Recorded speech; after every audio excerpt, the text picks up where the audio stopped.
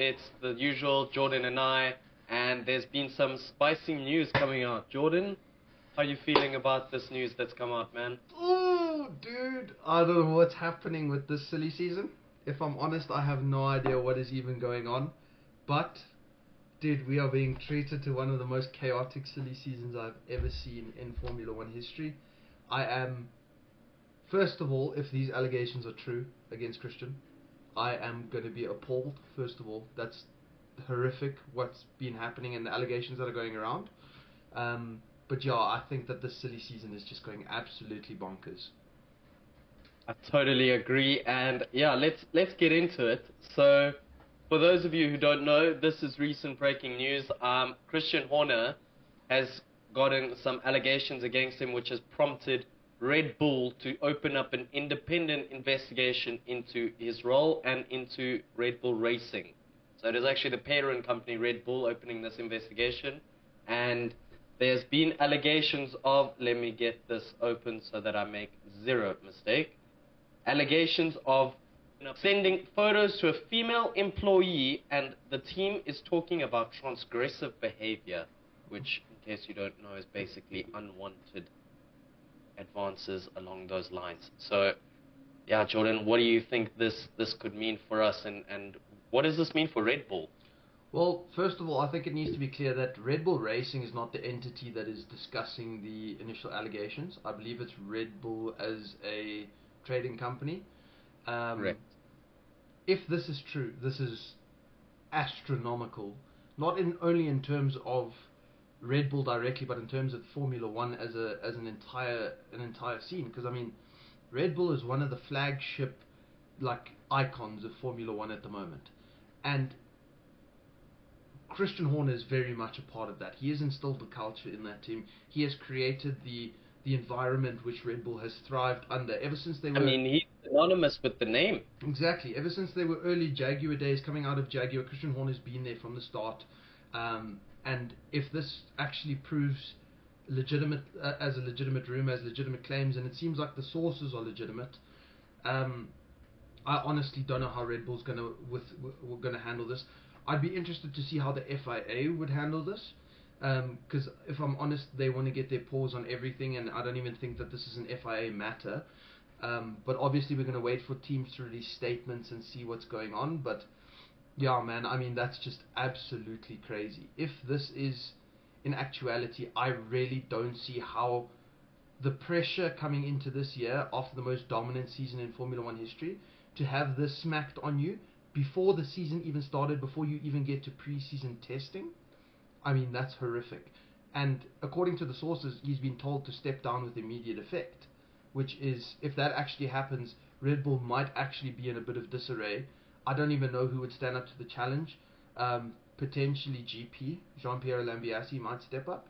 But if I'm honest, I have no clue what this is going to mean for Formula One. So following exactly as you said, he has been asked to step down. So here is from the fastest pit stop on X. Horner is said to have been advised amicably to step down voluntarily as team principal and vacate his post. So I think, as you mentioned there, a huge talking point would be, what does this mean for their season? As you said, the season hasn't even started yet. And so I think going into this, it's going to be a big shape-up, and I think it's very difficult, yeah, exactly as you said, after such a big, long, dominant season, to get on track and then go, well, team principal's gone, now let's go out and win another championship like nothing happened. And in Formula One, I think we have seen that success generally follows consistency. He's been in charge there for 19 years. He is Red Bull almost. Yeah. So these allegations, I think, as you said in the beginning, are also just disappointing. Really, really disappointing. In a male-dominated sport, I just think having instances like this is just really not the right way to move forward. So you said you think GP would replace him. I think that would leave too big of a hole. Yeah. Because I think he is a phenomenal race engineer. But who else could replace him? And I think that's what Red Bull is going to be scrambling to do. What impact do you think that'll have on their year? If I'm honest, I still don't see Red Bull dropping form. Um, listen. I mean, Christian, even if he leaves the team, he's set in place the structure where I feel like it might be self-sustaining for a while without the leadership. But as I said, wherever they find a replacement for him, regardless of who they find, I honestly don't believe that Red Bull can get away with this without forming a large gap in their structure, in their infrastructure, in everything that is going on at the moment. Especially in a pre-season which has been as chaotic as it has already with all of these big announcements. I feel like regardless of who Red Bull picks, whether it's an internal source or an external source, it is going to be an adjustment period, and it might actually impact their form coming into the season. If this was to drop, say, mid-season, and they had already gotten an R&D process in order, and they were already following a development path, I'm sure that it might actually not play as big of a role. But as I said, prior to coming into the season, this is horrific news. Not only for, I mean, if it's true, it's terrible news for that specific employee that was infringed upon and was violated, but it's terrible news for Red Bull Racing as a whole. It's going to damage their brand image. It's going to damage sponsorship opportunities. Sponsors are going to drop out left, right, and center, and especially it's just terrifying that that can happen in such a big industry, especially a male. I mean, it's bound to happen in a male-dominated industry, which is such a tragedy and such a sad thing to say. But in all honesty, I really cannot believe it. Like, Christian in the limelight, in the public eye, and he expected something like that to go, allegedly, something like that to go under the radar is just, it's beyond me. Exactly, and they've never been under bigger limelight than now. I mean, they've got Max Verstappen. They've won how many? 2, 3 on the trot. They are on fire. As you said, they are the flagship of Formula One at the moment. In my eyes, they are the flagship. They are the brand. They have opened up. I mean, living in Netherlands, you see Red Bull banners everywhere. Max is loved here, and my concern is that not many people are gonna care. It's going to be, written off as this was bad, etc. But not that many people are going to look and go, well, as a brand, that's very disappointing, which I think it should be because, yeah, as you mentioned, very appalling. Sure. And I think where we'll see some struggle of that consistency will be in the driver market. They've now got to get a new team principal and they've got a seat open in 2025. Do you think that changes it? I would hope not. I would definitely hope not. The seat being open in 25, listen, from a driver's perspective, I think it's a brand image risk. But obviously, as a driver, you want to win world championships, you want to win races, you want to score points. So I'm not sure how that's going to affect the viability of that Red Bull seat. But one thing I do know is it's definitely going to be ingrained. It's going to affect the culture of the team, because that team is built on the spirit of winning. That team is built on cohesion. It's built on almost like it's almost cult-like the way Red Bull follows their entire structure, and that is part of the reason for their whole dominance. They are such a tight-knit organization, and to have their kingpin, as you said, removed from that aspect, it could be absolutely detrimental, not only for the driver market, but for the brand as a whole, for the team as a whole. And yeah, I want to say I hope it's not true, not necessarily for Christian's sake, but for the employees' sake that had to deal with this. But let's just wait and see where the allegation goes. Obviously, there's going to be investigation, and there will be public documents on it all. So we will try and find out what would be happening. But I think Darren raised an interesting point in the chat. He mentioned Helmut Marko. Obviously, that brings into the question of the rest of the Red Bull higher-ups. Has this been an attempted cover-up? If that is the case, then there's going to be multiple Red Bull higher-ups moved around. There's going to be multiple people removed from positions of power. There's going to be a whole investigation into tolerance and into negligence in the workplace. So I don't know. This could blow up astronomically. I totally agree, and I think, especially as you said, the FIA is going to get involved in this. This is going to be big news. Yeah, I'm just Marco, I don't think he's in the position to take over and to lead. I would not want Marco running an F Formula One race team, especially the way. It scares me. I'm sorry. I'm so sorry to say this, but I severely disagree with how Marco and Red Bull handle their junior driver project, and especially Agreed. Marco being in charge of that. If he comes into a Formula One team control, I really don't see Red Bull maintaining their current trajectory. I honestly believe that it might turn into another kind of junior driver situation where you've got so much pipeline and so much potential, but you actually neglect it kind of in favor of certain aspects, which is obviously, Marco, he favors certain drivers over other drivers, gets them into the Red Bull program with the promise of, we're going to get you into a Formula One seat, we've got 2 teams on the grid, but obviously he doesn't make space on those seats. So what happens when he comes into a Formula One team control? What is he going to do if he's in control of the entire F1 Red Bull Racing motorsport entity? I just don't see that as a viability. I totally agree, and yeah, going back to the driver market, I just think it'll, more interestingly from a viability for a driver's point of view, I think it'll be interesting to see if that changes the direction Red Bull take in choosing a driver. Definitely. Because, generally you've got team principals who have got favorites. I mean, everyone does. So, yeah, subbing in Gunther, now we talking. Yeah, that's exactly what I just saw. He's Sorry. Austrian. This is a bit of a sensitive topic to be making light of, but I agree. Gunther to Red Bull. Sometime it's time for him to go smash down Christian's door, go and take down his seat. That's actually an interesting question. Do you think Gunther would be able to replace a Christian Horner? I don't think you'll be able to replace him, but as a team, you're an Austrian company. You're getting in an Austrian guy. I mean, that's a pretty good deal for your sponsors. Definitely. In terms of trying to recover what you're going to lose by all of this, because, yeah, if the big man Dietrich Mateschitz was still here, I think this would be very different. Yeah. And I think we would have already had news going off. Well, I mean, we still have news going off, but just not in the light that Red Bull would have wanted, and I don't think it's going to be handled. Very agreed. Listen, I hate to say this, but I don't think this is going to be handled very efficiently. I cannot see Christian Horner. No. I cannot see Christian Horner being forced to step down with immediate effect. I think he holds too much stake over the Red Bull Racing F1 team, and I think he holds too much stake currently in Formula One. I feel like he creates too much of a power vacuum.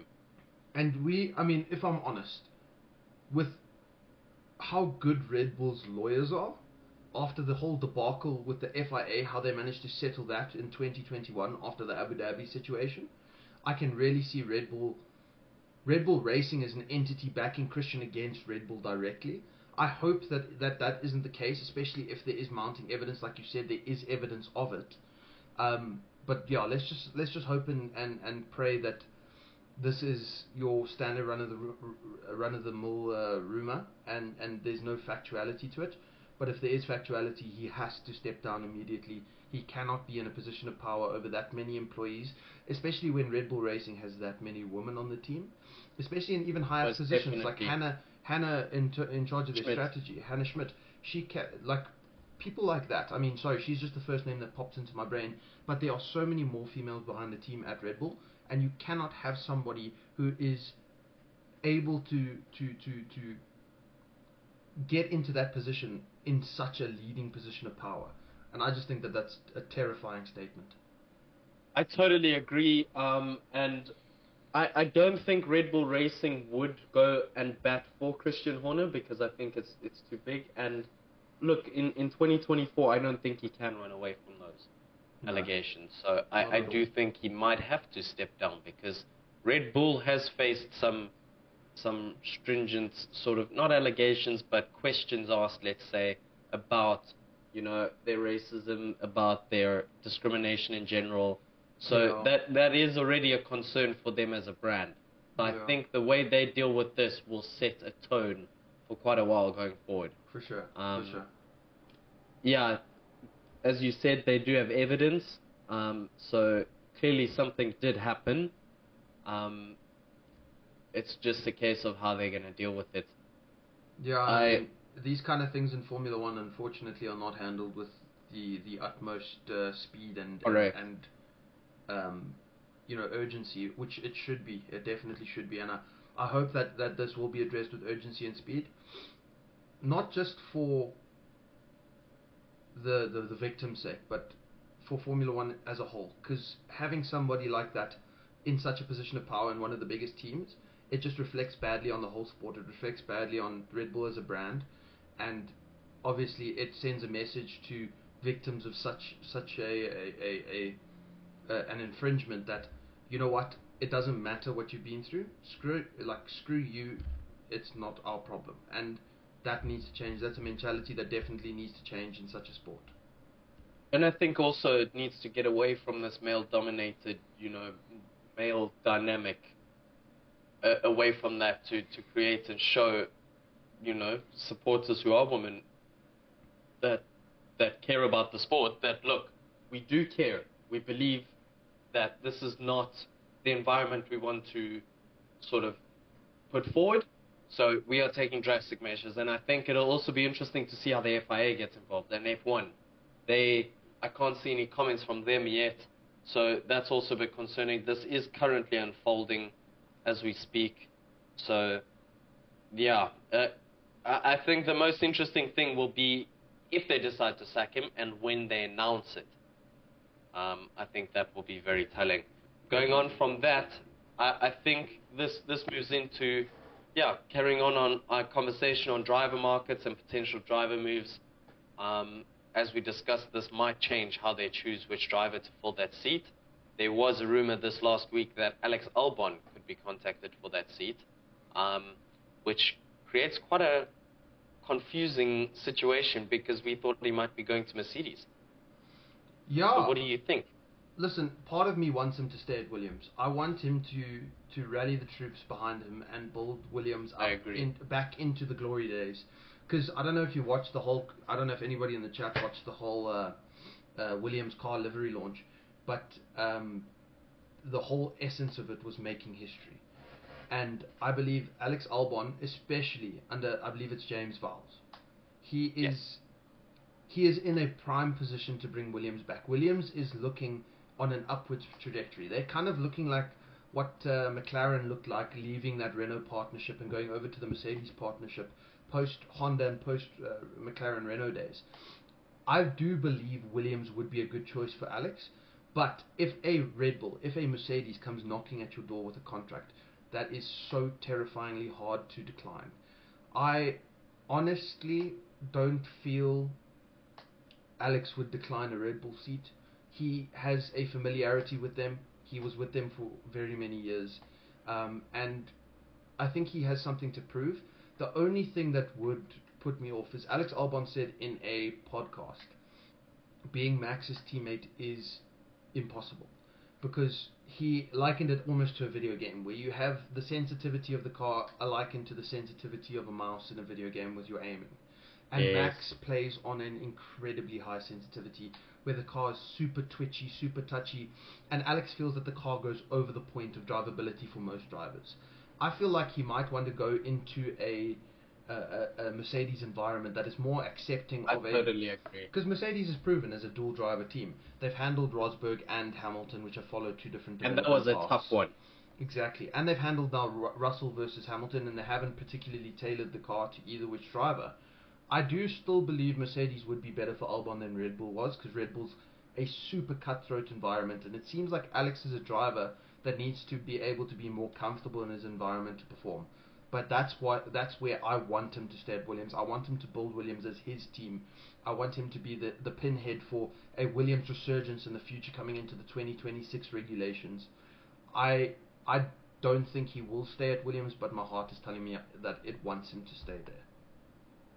I agree it would be very nice to see. Watch him rebuild it. He's certainly been a key factor this year in helping them get that upward trajectory with some of his performances. They've been phenomenal.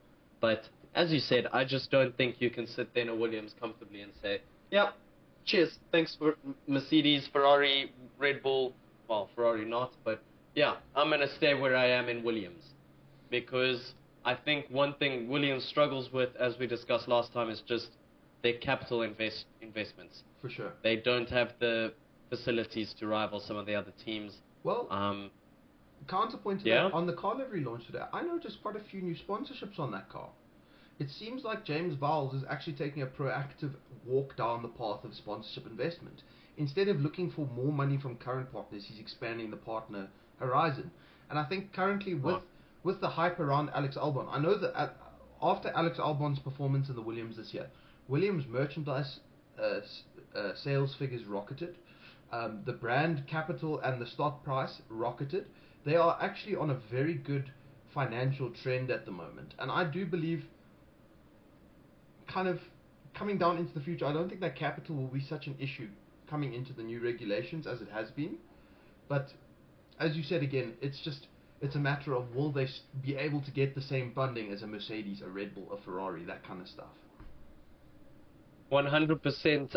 I do disagree there in the capital not being as important, because I do just think, how do you make up for a 10-year-old wind tunnel? How do you compete with Mercedes, Ferrari, Red Bull, with brand spanking Aston Martin, brand spanking new wind tunnel, Yeah, and you're sitting there with a 10-year-old wind tunnel looking at it for going, sure. well, it says our car is good, but man, it's a piece of crap on the track.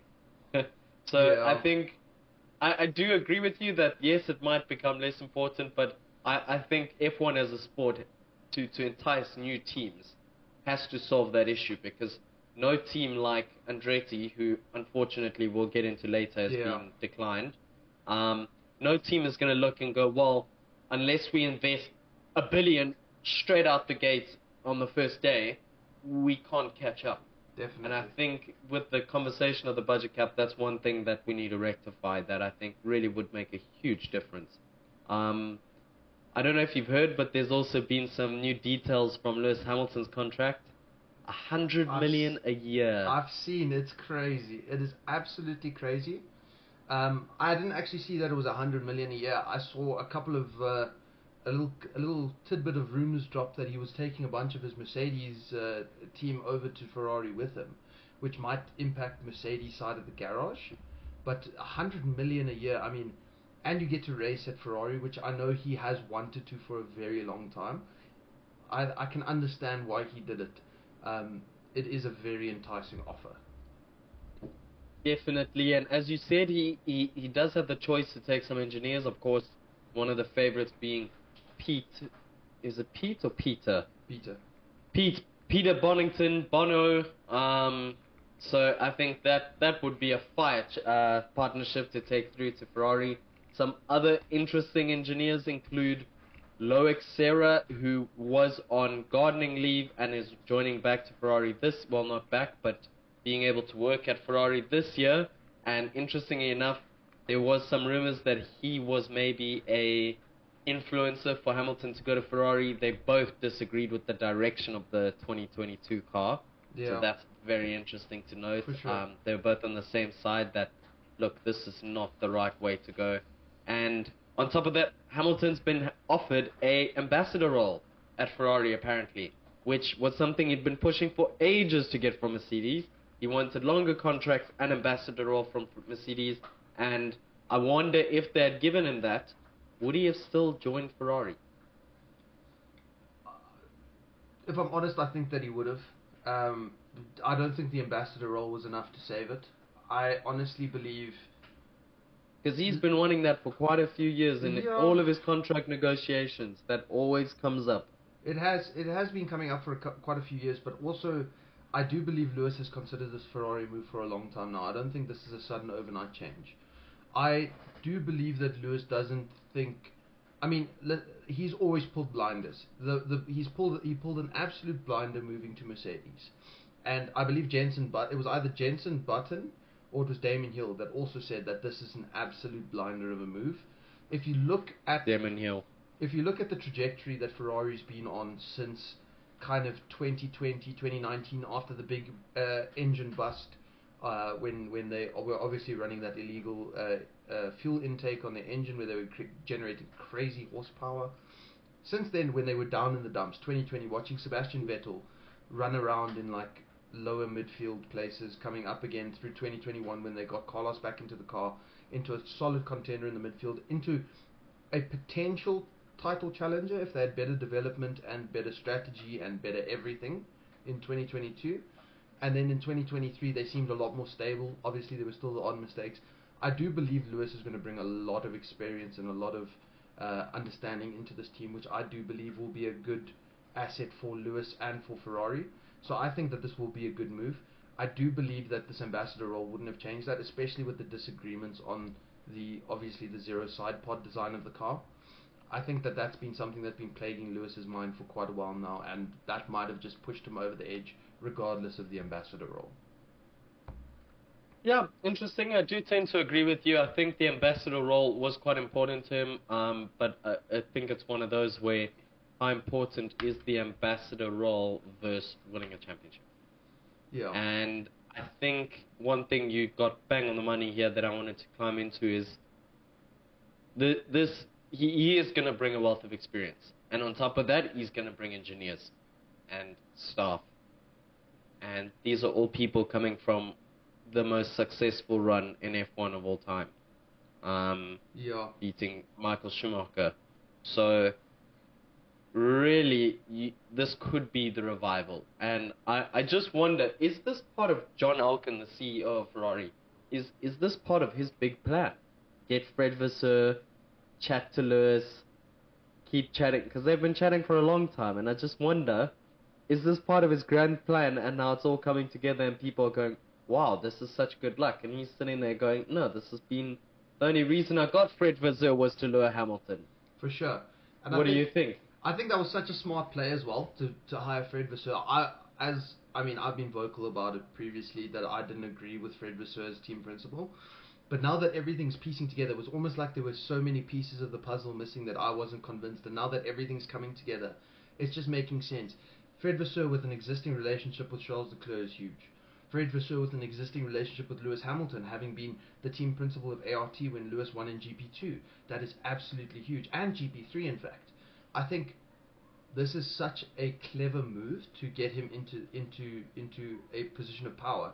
But I think again, I question whether it's because of his leadership capabilities or whether he is somebody with enough influence over the current drivers and enough influence within the F1 scene that John Elkann is able to place his puzzle pieces where he needs them. And that's where I feel this is coming together. You did mention Schumacher's reign earlier, and this feels like, as you said, a resurgence.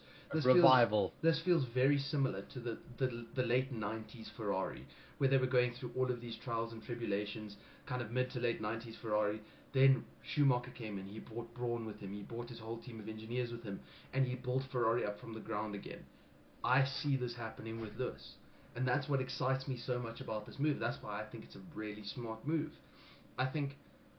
I'm sure that there's clauses in his contract that gives him a certain amount of say in exactly what happens on his side of the garage, and I can feel it. I feel it's very similar. It's Schumacher-esque under the Scuderia. Yes, and I feel on top of that, Formula One must be chewing at the bits to make sure this happens, because what a story to promote than Lewis Hamilton getting his 8th title at Ferrari after Schumacher couldn't quite snap past 7. For sure.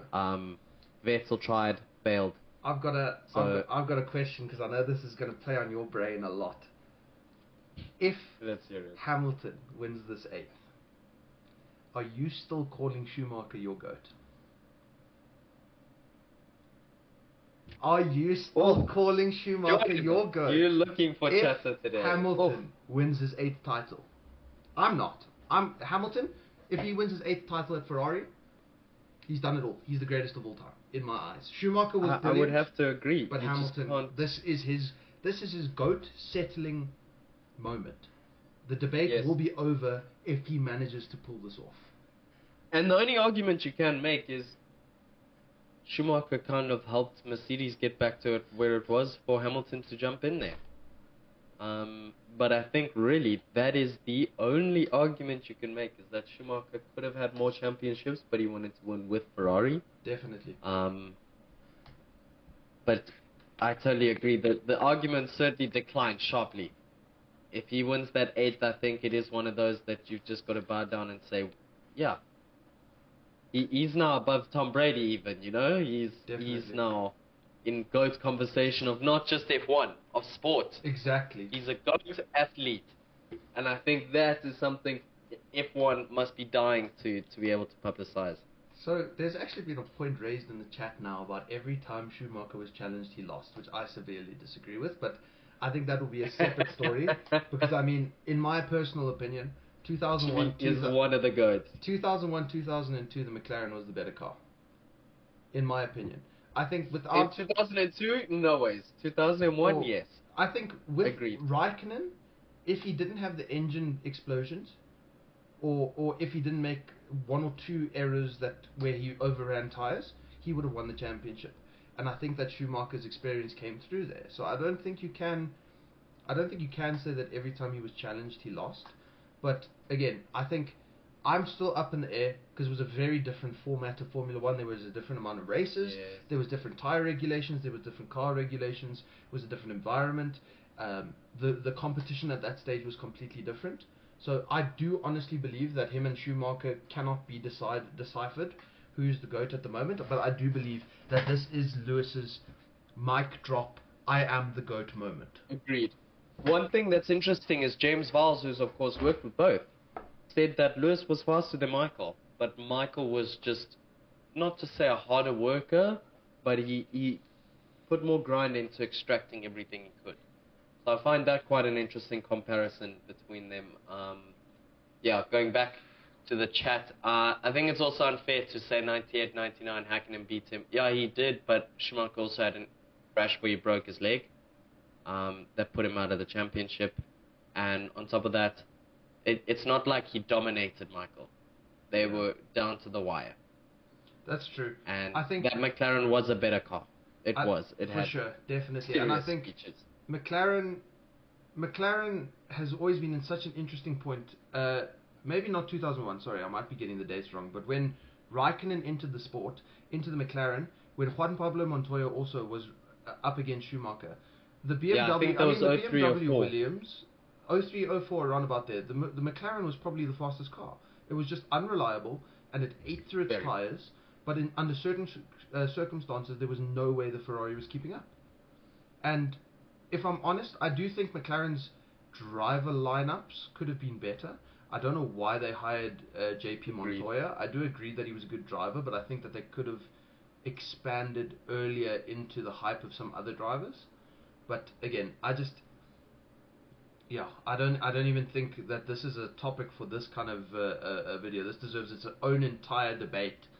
I agree. I was just thinking now if I should try and diverge us back onto it and just give in. And then I sat there and I thought, this is a 1 hour conversation any day of the week. I think let's get back onto some of the driver moves. Definitely.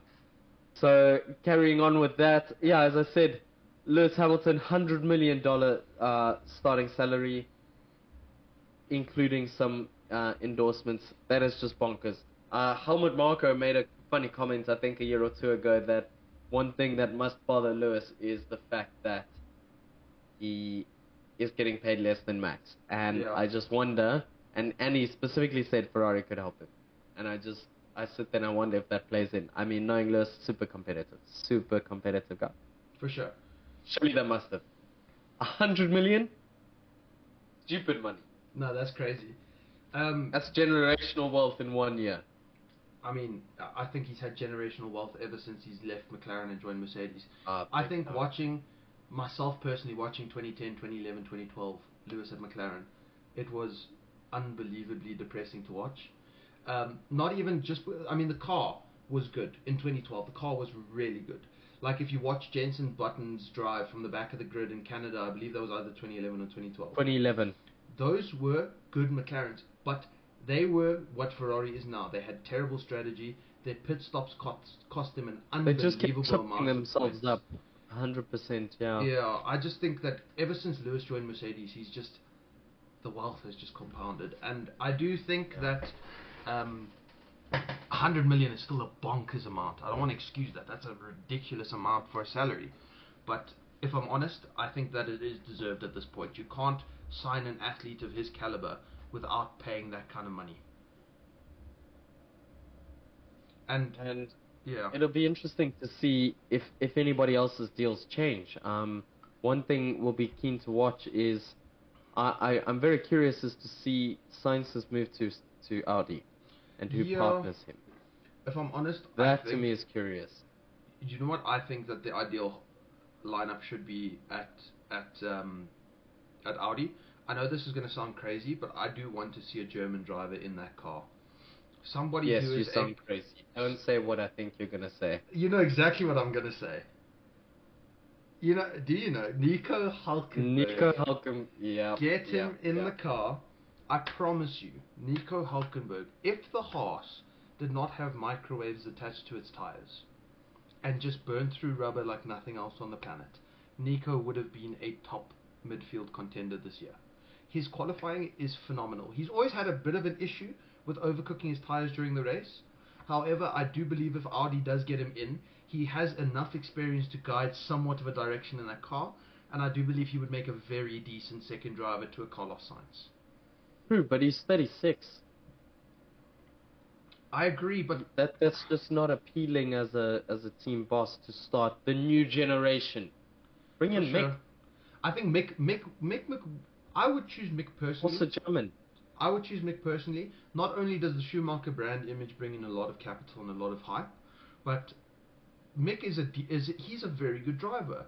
And I feel like if you get him in early enough and you start nurturing him within the team environment, you get him settled into the team environment, he will start performing on a very good level. I totally agree. And it's something we've seen from his junior days, whereby you just see in his second years of competitions, he's always more on the pace. He's more in the mix.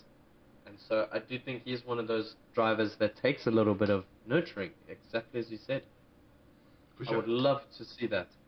Well, I mean, so I think yeah? I was just going to say that this 2024 silly season is going to be absolutely bonkers. I believe we have 14 drivers out of contract. So if I'm honest, it's going to be something crazy. It's going to be something like I've never seen before in Formula One. I am very excited to see what's now happening with the Mercedes seat.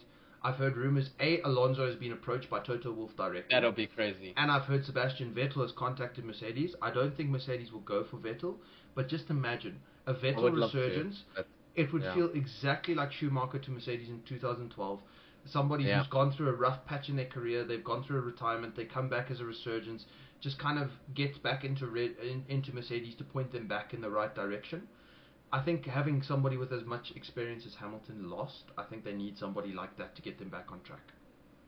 I totally agree, and that's where Fernando Alonso would be great, but he is a bit of a toxic personality to have in a garage. For sure. And that's something I don't think Toto Wolff is jumping at to get.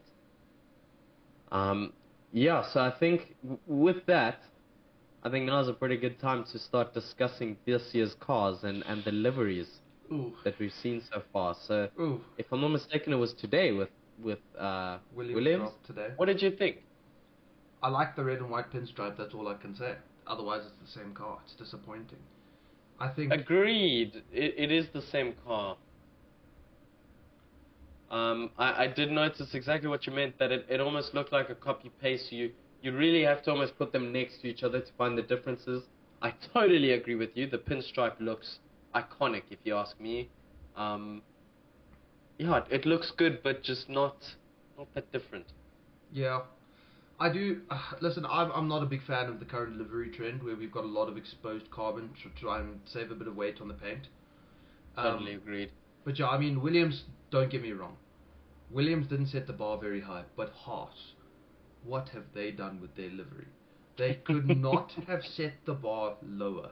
It is the most boring livery I have seen.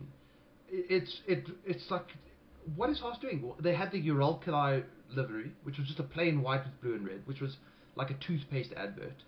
Then they had the Rich Energy ones with the black and gold was pretty cool, I guess. It was cool, funny, but cool. Yeah, but I mean, these Cash App liveries, I don't like them. They are boring. They need an injection of something. They need a funky design. They need something cool to look. I mean, that is. So Jordan, are you saying that the American flag on the nose is not good enough and as exciting as you want? Dude, no, it's terrible. It sucks. I hate it. Absolutely. I think Haas. I don't know. I really wish Haas, okay, we'll speak about Andretti later. but Haas is adding absolutely no value into the Formula Zero. One market at the moment. Why on earth they're even there, I don't know. Haas Automation must be making enough money for Gene Haas under the F1 sponsorships to justify the seat. But I honestly think that the FIA's hypocrisy saying Andretti would bring nothing to the sport when they've allowed Haas to remain in the sport for this long, that boggles my brain. So seeing as we've got no other liveries to discuss, I think We've now's got a the pretty good McLaren time livery. to... Oh, that's true, because they snuck a sneaky one on us. Yeah, they did. Out of nowhere. I mean, What did again, you think of that one? McLaren livery looks quite similar. I just like how they've adjusted it. I honestly think it looks much better than what the previous livery looked like 2021 and 2022 You and reckon? 2023. I do like I it a lot. can't see the difference. Really? No, it's one of those ones again like the Williams. You have to look at it side by side. I think I have to put it next to, yeah. If you go side by side, I think that the McLaren looks decent, but I think McLaren's glory days of liveries are gone. I love the papaya and blue, I the totally full papaya agree. and blue between like 2016 or 2017 all the way up. I love the Marlboro liveries. The Marlboro liveries were iconic. Oh. Obviously, we've had the tobacco product banned, which I don't understand because we've had like Voos and Velo as a sponsor for a long time now. But I really don't know why McLaren has chosen this specific design. I mean, the Gulf livery, I wish they kept that Gulf livery from 2021 Monaco. Now we talk. That was Iconic. magnifique. But now it's just like, all of the liveries we've seen so far, it's just like, except for Haas. Haas I was very disappointed by. But the other liveries, I'm just like, it's the same car. It looks the same. But that's where I looking at them pulled up next to each other, I feel the McLaren livery is a downgrade. You think it's a do. dark? I think it's a slight I upgrade. I miss the lack of blue. It's now just black and papaya.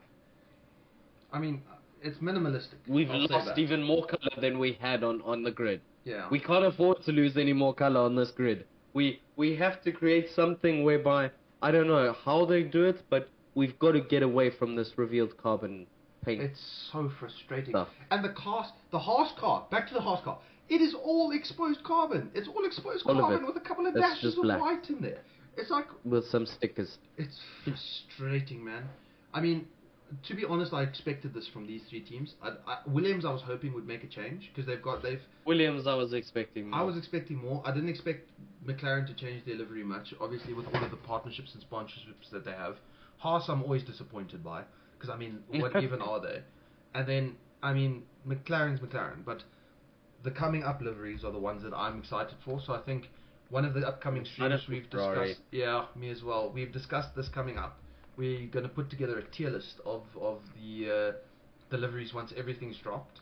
But for now, it's just disappointing. I totally agree, and I think, as you said, also hit the nail on the head that I really wasn't expecting that much from these. But holy shit, they've still disappointed me. Exactly. Yeah, as you said, it'll be a lot more interesting going back deeper into the launches. We'll see some more exciting stuff. I just really I think we got to get a podcast out here and just come up with ideas as to how to alleviate this exposed carbon pandemic we've got going on. They need regulations. It needs regulations as to a certain amount of exposed carbon that's allowed. Perfect. And perfect. I think that the FIA can be a bit more lenient on the weighting rules, just to allow us to get back to decent looking liveries. Because it's going to be how long now until we just have plain black cars with just the sponsorship stickers on? Which, I mean, that's the trend it's heading towards, isn't it? And yeah. exactly as you said, which is just disappointing. And I feel we're losing character. We're losing personality to these cars. Definitely. I mean, you think of 2010 to 2012 McLaren. Dude, You immediately think silver. the Vodafone livery you don't was have beautiful. to think twice. The Vodafone Silver livery was red. beautiful. It was so simple. It wasn't a lot. It really wasn't the most extravagant design, but it was Man, beautiful. I wanted to race with those cars on the game just because, exactly as you said, beautiful. Simple, stunning, elegant, flashy. And I mean, even the Lotus liveries back then, they had a lot of black, but it Those wasn't are also exposed carbon. It was Yeah. black that worked. Lotus liveries Yeah, totally. were fantastic. I mean, even if you look further down the grid, like the HRT liveries were pretty cool back then. Force India had some cool liveries back then. Everything was just, there was more personality, and now it's just a void of exposed carbon and Gene Haas. Yeah, going on to Darren's comment on YouTube, I also like the yellow Renaults. They were quite Rothmans Williams, iconic. That blue and white, Dude, absolutely iconic. And that's what I think we're just missing, is none of these liveries now I'm looking at and going, that's iconic. yeah, I agree. Even Ferrari's red liveries, they just lack a certain we are Ferrari. 2022's livery was a banger because they took inspiration from that 1992 Ferrari, which was the most beautiful Ferrari in my opinion. I really like the 2022 livery. Last year's livery, this year's livery, I've heard so many rumors now, and this has actually been something that's been sparking my interest. I've been hearing Ferraris going for more black on the car, which is going to make me so angry. It is going to make me so angry. I've seen initial renders. I've seen renders that people have posted about like what they think it's going to look like based off the rumors. The entirety of the back of the car is black, and if that happens, I'm supporting. I don't know. I'll become a Haas fan. No, JB, as no, I'm joking. I'm joking. No, that was a lie. Oh, dude. Yeah, and I think let's use that to move on to Andretti, because yeah, talking of Haas, how do you argue that Haas adds more value to the sport, and more importantly that Haas brings more value to F1 than F1 brings value to Haas? Because that was the main argument they used in Andretti, as they said, in our findings we see that Andretti will benefit more from Formula 1 than Formula 1 will benefit from Andretti. So looking at Haas, how do you argue that? Because to me, I did not know Haas made machines, but now I do. Why? Because of the F1 team. They are trash. If they make their machines like they make their Formula 1 cars, I will stay away from those machines. That's true. I just struggle seeing the logic. No, I struggle seeing it as well. I think if Andretti doesn't get its own individual spot, Haas should sell to Andretti. 100%. I don't know why that isn't a bigger talking point. It is ingrained in motorsport history. Mario Andretti was a phenomenal driver. Andretti Motorsports within the IndyCar scene, within the IMSA scene, has always made waves. And they bring so much character, they bring so much hype. They are such a motorsport icon. And to say that Haas to say that they don't bring value, again, when you have Haas on the grid, to an extent, even when you have Stake Kick F1 Sauber on the grid. That was my next one, yeah. Visa Cash App Racing Bulls. Where are they bringing value that Andretti doesn't? Andretti is a motorsport icon. To say that they won't bring value to Formula 1 is to say that Steve Jobs did not bring value to Apple. But I think also on top of that, you've got such a big chunk going in from American fans. Exactly. Formula 1 is going crazy in America at the moment. Definitely, and that's a name that a lot of American motorsport fans know, as you pointed to.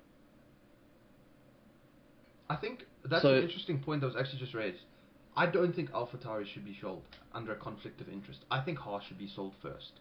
I think AlphaTauri as a car brand, there is history behind it. There's history behind the Toro Rossos. There is history behind whatever that team brand has always been. Sebastian Vettel in 2008, you cannot discount that. Pierre Gasly in 2021, you cannot discount that. It has its moments in history. Haas has nothing. It has got no history, no legacy, no nothing. It is there as a quite a slow marketing gimmick from Gene Haas. That's it. Sorry, this gets me angry. I'm noticing, and as it should, because I just feel not only does Andretti bring the name of Andretti, they were backed by Cadillac and GM, General Motors. Exactly. To decline not just Andretti, but General Motors, Ford not Ford, but Ford is coming in 2026. You've got an opportunity to bring in Ford, bring in General Motors, bring in Audi, create Formula One as just this huge collection of engine manufacturers. And you've just turned away and said, no thanks. So Yeah, Jinx, that's a good point. Wish and Andretti could get a new spot so that quali would mean something again. Mm, What do you think about that? Do you think we're lacking in quali? I don't think we are. You know what? I hated where you had the pre-quali, where you had qualifying for qualifying That's for the true. back markers. I do think that it's necessary because I don't even think Haas should be allowed to qualify for Formula One races at the moment. I think it's the 15% rule. There's a certain rule One that 115 or yeah, 120 yeah. or something There's like a that. certain Yeah, rule yeah, that yeah. claims if you fall behind a certain pace in qualifying, you don't qualify for the Grand Prix.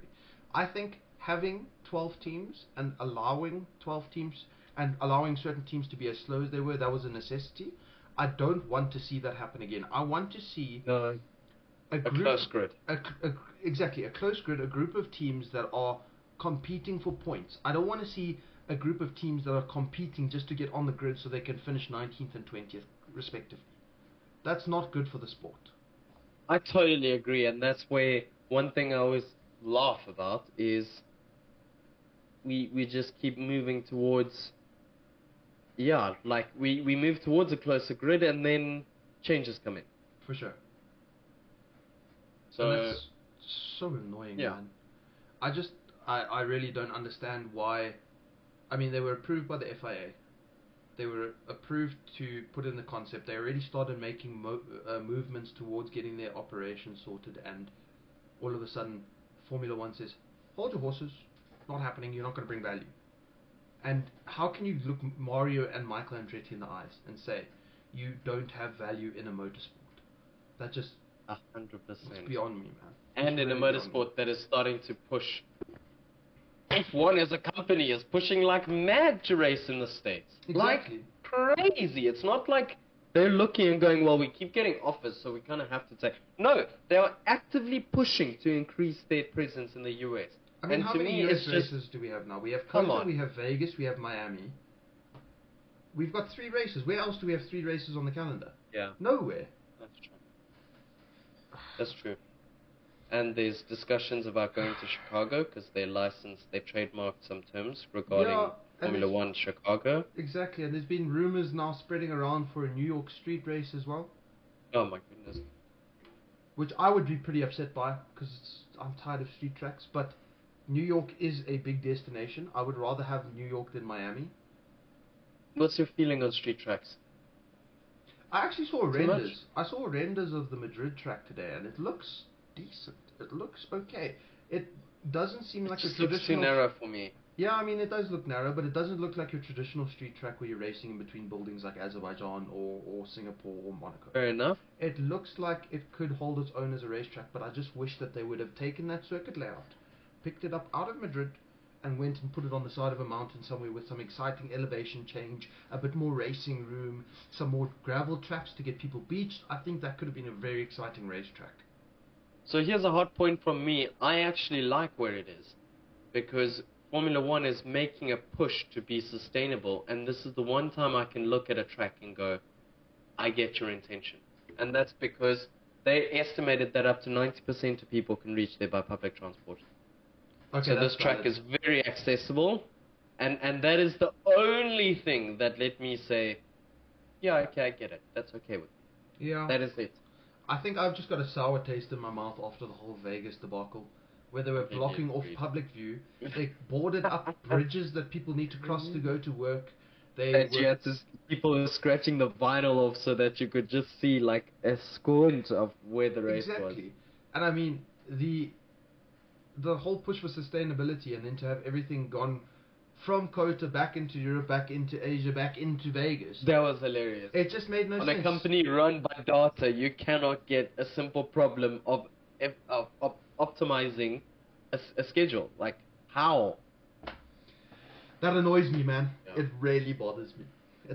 It scratches my brain in the wrong way, watching the plane go from here to here to here, back to here, back up here, back down to here. It rubs me up the wrong way, man. Yeah, and then you're sitting there going, no, I can follow this. This is sustainable. Like, we can do this forever. For sure. I think we just. Yeah. I also think we just need to start cutting down on how many races we have, because I mean, holy moly, the calendar is getting. I do agree with. The That calendar I do is agree with. getting. I would much rather go ridiculous. to classic circuits, less than street tracks, and get some bangers in, like as we spoke about last time, Malaysia. You've got some news on Suzuka, don't you? Yeah. So that's one. Okay, let's move into some good news for once. Suzuka is confirmed until 2029. One of my personal favorite racetracks. My actual earliest F1 memory was watching Fernando Alonso around the outside of 25, or what's it, 25R? 125R. 125R, around the outside of Schumacher, kind of the signifying of Renault's like claim into Formula One. That is one of my earliest core memories. I remember sitting on the couch with my parents watching that with my Fernando Alonso blue and yellow bed sheets on my bed. That is core to me, so it makes my heart happy that Suzuka is in 2029, up until 2029. Hopefully it extends further because it is a brilliant racetrack. I would actually like to see Fuji considered as well, but I mean, so would I, but we'll take it. 130R. We'll take it. Fuji Darren was corrected cool. us. 130R. Yeah, there we go. True.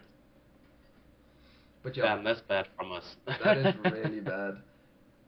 But Gents, yes, we should at Kyalami. Man, would I die for a Kyalami track. I don't think it would be that exciting racing, though. That's the only issue. But I don't know if you've ever seen Toby Fenton's statement on the Kyalami costs that it would take to upgrade it to a Formula One Grade 1 circuit. It is astronomical. It is bonkers. Oh, really?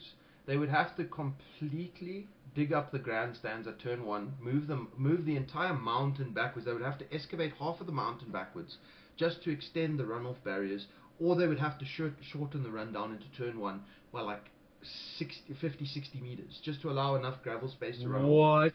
Plus then coming into the last corner, the very last corner, the hairpin left coming out of the right-hand kink, they would have to extend that runoff area as well by another 50, 60 meters, which would then cut into the grandstands yet again. It would take a astronomical amount of money and time. That's not happening. To be able to upgrade it. So if I'm honest, I think that he's trying to push for upgrade by upgrade, like time by time. But I know that he's currently in conversation with DTM to extend the contract at Kyalami, to get the 6 hours of 6 hours of Kyalami extended as a contract further down into the DTM schedule. Hopefully that starts generating enough funding so it can be a sustainable move. But that'll be nice. If I'm honest, I just don't see it happening anytime soon. There's been so many rumors around it recently, but I know for a fact that it's going to take way too much time, way too much money, way too much. Because not only do they need all of that, but you know how special and fantastic our government is. They need authorizations. They need all of the bureaucratic stuff to be in place. They need licensing. They need documents. They need supporting documents. All of that to be in place before anything can even happen. Yeah, and I think that's the interesting question, is how can we get this going and get buy-in from everyone? And I think that's an issue people are forgetting about is something I wasn't aware of, is how much the sum of money is, which fair enough, makes sense. You need sufficient runoff, and that track currently isn't catered for that. But I just really would like to see, instead of this big push towards street tracks, get some iconic classic races back in. For sure. Get Hockenheim back. Get Sepang back. Exactly. Get Turkey arguably back in. I love the Turkish track. Turkey, I love man. Turkey, man. That was such a brilliant track. Iconic. Bi-yearly. That would be quite interesting, Jinx. So we did have that back in the day. The German Grand Prix used to be bi-yearly. That was 1 year was Hockenheim, 1 year was the Nürburgring. Yeah, it was the same. And I would love to see that. I believe it was the same. I would love to see Suzuka and Fuji as well, back in the early 80s. Oh yes, 90s. That's true. And not only that, but even in the 2000s, I think. I think we had some of it. I think we had a race in 2007 or 2007. I think 7 or 8, yeah. I think that was when, what was it? Was it Felipe Massa? It was raining like hell. Felipe Massa and Lewis Hamilton had that really famous battle in the rain. Yeah. That was brilliant. That's true. That was iconic. Yeah. But I mean, hopefully we'll see it. If I'm honest, I think we'll see Morocco before we'll see South Africa, just because they seem to have their stuff in order a bit more. That's true. And it's closer to Europe. That's actually a good point, yeah. Yeah. Very good point. So, yeah. We are going to call this a wrap so that you guys don't have to listen to us go on about street tracks and get triggered any more than we already are. Thank you so much for listening. We will have some longer episodes carrying on. Unfortunately, the main point of this was the somber story of Christian Horner and his allegations. Next week, we'll be going through some liveries again. Very excited to see what comes out from some of the more exciting teams. And yeah, thank you so much for listening. Jordan, any last comments? Thank you guys for interacting in the chat. It's a pleasure as always. Please make sure to subscribe to our channel. We love having you guys in our chat. We love interacting with you. We love it when you prove us wrong and you have more insight than we do into certain topics. Especially Darren. Darren, you've been a soldier in the chat today. Thank you for coming along. Thank you so much. Just remember, guys, drop a follow, drop a like. We will be posting updates on drama and stuff. We'll be sharing it to our Instagram page. So if you don't follow us already, follow us on WheelnutsF1 on Instagram. We will be also announcing when we will be going live on those platforms. And then, yeah, as we said last week, we're still in the process of getting our whole branding and image sorted. So we'll have some nice pretty overlays coming up, some nice animations as well, some nice new logos on the channel. So everything should be coming together shortly. And please feel free to let us know if there's anything we didn't cover that you'd like us to cover, anything that you want us to go over. We're happy. Yeah. Anything we can improve on with the stream as well. Yeah, we're open to suggestions. We are still in the feeling out phase, so we are happy to take on any suggestions you have. Thanks so much for making time out of your day to listen, and have a good week.